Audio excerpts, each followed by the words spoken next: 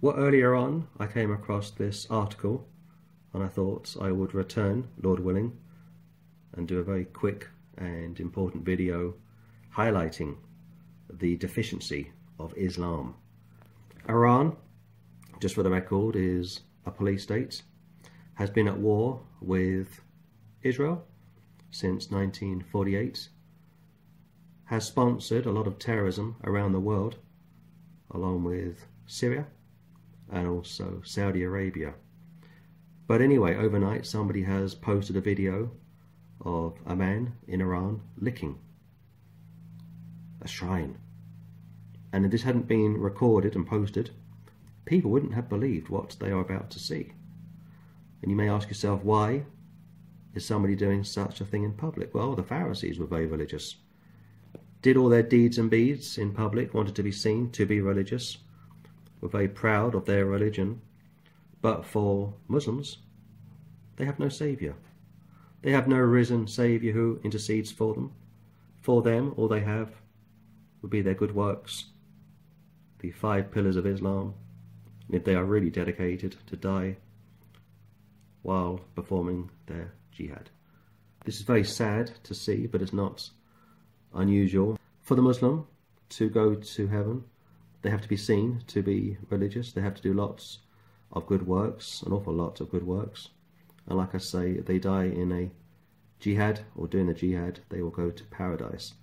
But most won't do their jihad. Most will not do any kind of jihad, so they have to do a lot of good works, lick shrines, show how much they love Muhammad and Allah in public. And if it wasn't for the coronavirus, people probably wouldn't be overly interested in such superstitious and backward worship.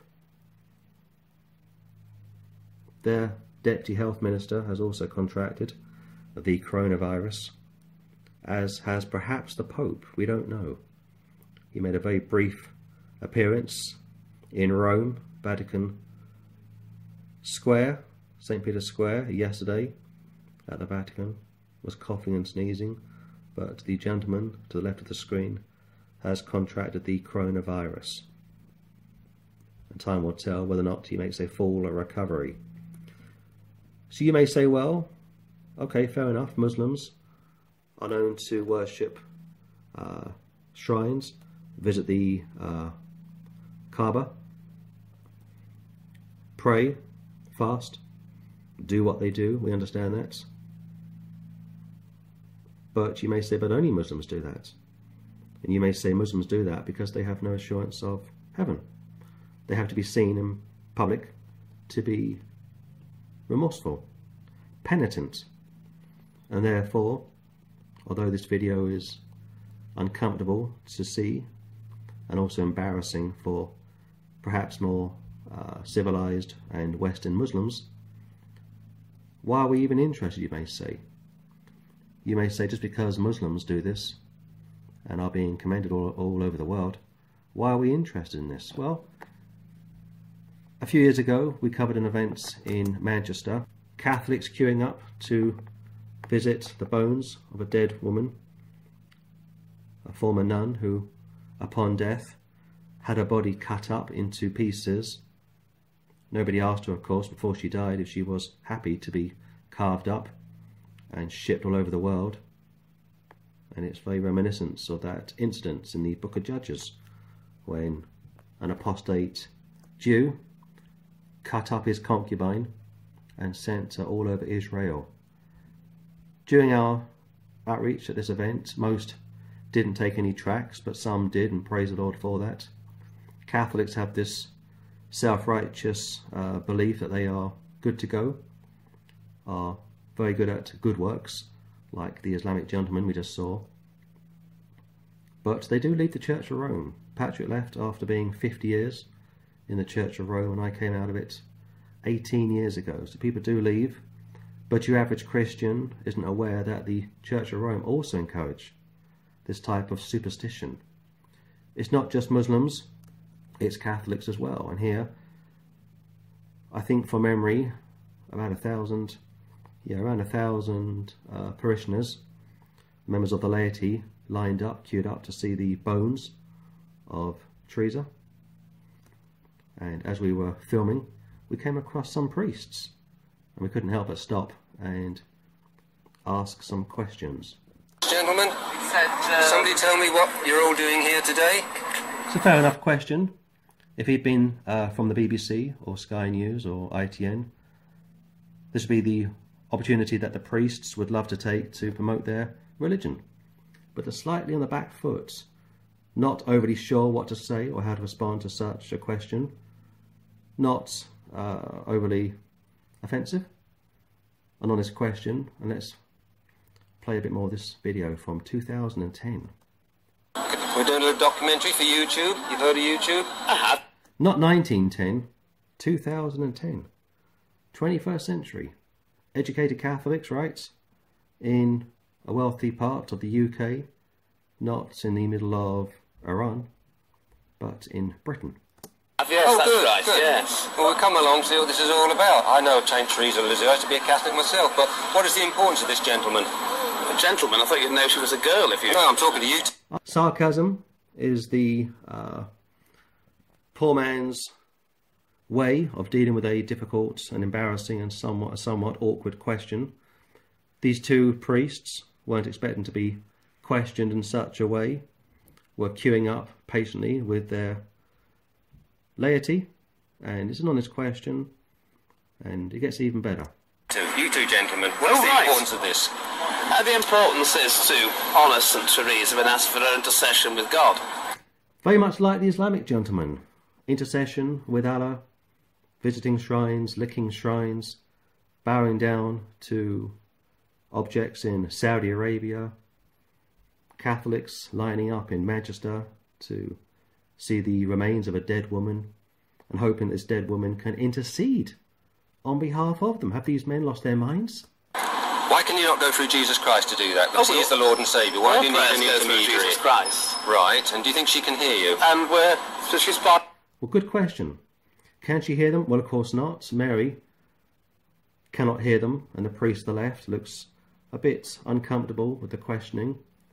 Once Patrick said he was a former Catholic. That means he knows what he's talking about. He's not just making this up. He's got some first-hand experience. But of course, this is where we get into double talk, tradesman's terminology. Part of the communion of saints, isn't she? We say as Christians we believe every Sunday in the communion of saints, don't we? No, we don't. We don't pray to dead people to pray on our behalf. And here, this Catholic priest is using Catholic theology to pretty much avoid an awkward question, which he probably hasn't been asked before. Do you not say that? I'm not a Catholic anymore. No, I used you're to a be Christian, Catholic. aren't you? I'm a born-again Christian. We just wanted to come along because this is a one-off, isn't it? No, it happened 40 years ago, so... He said. Now you... You see a lot of sarcasm here. They don't like to be asked these questions. Going back to the gentleman in Iran, if you were to go up to this gentleman and say, "Why are you doing this, my friend?" he wouldn't want to hear you. Iran have been criticised for not clamping down on such gatherings, but think about India, think about the river Ganges. Could you imagine going to India and saying to the Indian government, "Close the Ganges, clear the Ganges, get your people out of that filthy river"? They wouldn't dare. There'd be riots all over India. And if the Iranian government were to shut down this shrine, there'd be riots all over Iran. And yet if you were to stand in Tehran and preach the gospel, they wouldn't give you 5 minutes. They'd be all over you like a rash, clamping down and pretty much causing you to fear for your life. Well, the priest... Playing with words with me. What I'm saying, it's a one-off that you're visiting the bursary. Smoking? And the priest doesn't like to be questioned, puffing away in public, and yet the Word of God says how our bodies are the temple of the Holy Ghost. But I wanted to show these two clips because they're very similar. There's a level of arrogance, there's a level of indifference also to any kind of criticism. Like, well, I've been to seminary, I did 7 years. Who do you think you are questioning me? A priest? Surely not. What would Pope Benedict say? Well, he smokes Margaret himself. Does he? Does he? Right, that's from the horse's mouth, is it? You see, it's all a joke, isn't it? The Pope smokes, so I can smoke. And how dare you question me? But go back to the communion of the saints. Yes, people on the earth can pray for people on the earth. Absolutely, we pray for saved and unsaved people. But you won't find anywhere in the scripture where the apostles or the Lord Jesus Christ ever encouraged the prayers to those that have passed away. Who like a Bible tract? Anybody like the Bible tract? We call that gentleman Father Nicotine, incidentally. Typical of many priests that we've known over the years, the moment you question them, they don't care for it. They don't appreciate what you have to say. But we began this video in Iran, and here we are in Salford, in Manchester. I'll come back to that in a minute. Let's go to the Philippines. Let's kill the audio. And here Catholics are flogging themselves in public. This goes on every Easter all over South America, Central America, in the 21st century, and nobody says to stop it. Non-Catholics are aghast at what they are seeing. This brings such dishonour on the Lord Jesus Christ. This is absolutely shameful. His blood was more than enough to cover for our sins. If you are saved, you know all of your past, present and future sins have been atoned for. But these Catholics, like our friend in Iran, are wanting to make it to heaven, are hoping their faithfulness will please the God of Catholicism, and yet only Satan is happy to see such behaviour. The Church of Rome isn't a Christian organisation. It's steeped in superstition, ignorance of Scripture, ignorance of Christ, and these poor people think they are doing something special and are going to be rewarded by the Lord, and yet they are just as lost, just as deluded as this gentleman in Iran, who refused to stop licking the shrine, doesn't care about the coronavirus spreading. For him it's part of his good works, and he hopes he will make it to paradise upon death. Well, like I say, some good conversations were had during our trip to this particular event in Salford. Not all Catholics were hostile. Some were a bit bemused, I suppose, to see us standing, giving out tracts. Nobody else was there, incidentally, which is always concerning, because people say, well, we care for the lost, and yet where are you? Why don't we see you? Why aren't you out and about trying to reach people for the Lord Jesus Christ? One of our friends actually went inside this event. We gave him one of our cameras. We had no interest in going inside. And here there are hundreds of Catholics all over the northwest, inside their cathedral. Statues everywhere, idols everywhere. Can I just say one thing, that from Moses to Matthew, from Joshua to James, one thing all those men had in common were first and foremost how they were Jews, obviously, saved Jews, but the one thing that they all had in common was the hatred for statues, idols. This type of behaviour is a disgrace, it's an abomination, brings a lot of dishonour to Almighty God, and idolatry was the main sin that crippled Israel, would put her into captivity, would cause her to lose a good deal of her land, and for now Israel is out of fellowship with the Lord. The church, the true church, represents Jehovah. And how many of you Catholics stand against this? Do you even know what goes on? Do you even understand your church? I'll give you one quote to affirm how the Catholic Church believe how the plan of salvation also includes those who acknowledge the Creator, in the first place amongst whom are the Muslims.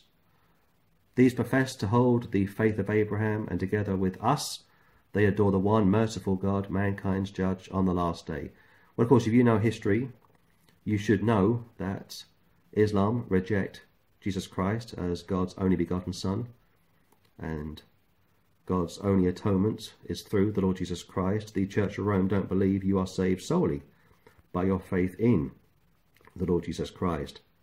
But let's say, for argument's sake, that this statement is correct. How Islam and Catholicism acknowledge the one true God, or have faith in the one true God, so too does Satan. He has faith in the one true God. He believes in the Trinity as well. But that doesn't mean that he's going to be saved. And just because you believe in one true eternal God, it doesn't mean that you'll be saved either. So it's important for people to do their own research, not to be beguiled as Eve was back in the garden, to check everything in light of Scripture. And I wanted to show these clips just to show you that we don't make stuff up. In fact, during our trip in Salford, there was a Masonic building just a few yards away, interestingly. But at the end of the day, the Church of Rome is no different really to Islam, hoping to make it to heaven. No living, interceding Saviour per se, just works, lots of works, hoping to make it to glory. Not guaranteed glory, so what do? Well, they have to do stuff such as whipping in public, humiliating, hoping they will make it to glory. And look at their faces. Non-Catholics, bemused, what's going on? Is this the God of Catholicism? Doesn't he love us? Hasn't he sent his son to die for us? Well, no, it would appear not. It would appear these people have to scourge themselves, suffer themselves, with the hope that perhaps their blood is good enough to make it to glory, when in reality it's no different to this gentleman, making a fool of himself, trying to appease his God through a public display of idolatry. We'll go back to our friends in Salford, queuing up to get a glimpse of a dead woman. And what can you do when the priests are encouraging it, are queuing up with ignorant people? In fact, that lady gave us our track back. Such arrogance. We're Catholic, we're saved, we're good to go. We know Mary, we have the Mass, we are part of the one true church. And you just think about these priests on the final day. What will they say to Jesus Christ? How will they answer for their sins, their actions, their behaviour? What will they say? How will they respond to rejecting Christ's perfect atonement? Going back to the Pope's comments, how Jesus was a failure, and yet here they think they are on the right side of the Lord, like the Pharisees. How dare you tell us what to do? We know who you are. We know where you came from. We know your mother and father. We know your brothers and sisters. You're not educated like us. And of course he would turn around and say, you are of your father the devil, and the lust of your father you would do. He was a liar and a murderer from the beginning, so on and so forth. But it was shameful when we watched the footage that was filmed inside this cathedral from our friend who went inside. And it's exactly the same sort of a thing. The only difference is this was in Britain, whereas this is in Iran, whereas this was in the Philippines. This is religion, people. Unsaved people trying to reach heaven, whereas the one from heaven has already come down to earth and has reached us and has already saved us. And if people would turn to the one who died for our sins, trust him totally, they would and could be saved. But unfortunately people, for the most part, think they are good to go, and statements such as this do more harm than good. So one last time, from Moses to Matthew, from Joshua to James, all of those saved Jews condemned idolatry, superstition, and certainly the ecumenical movements. And the whole thing is just so pitiful and painful. And one day at the judgments, we will know exactly how this is all going to play out for those that don't know Jesus, those that are lost, whether they are Jewish, Islamic, pagan, or Masonic.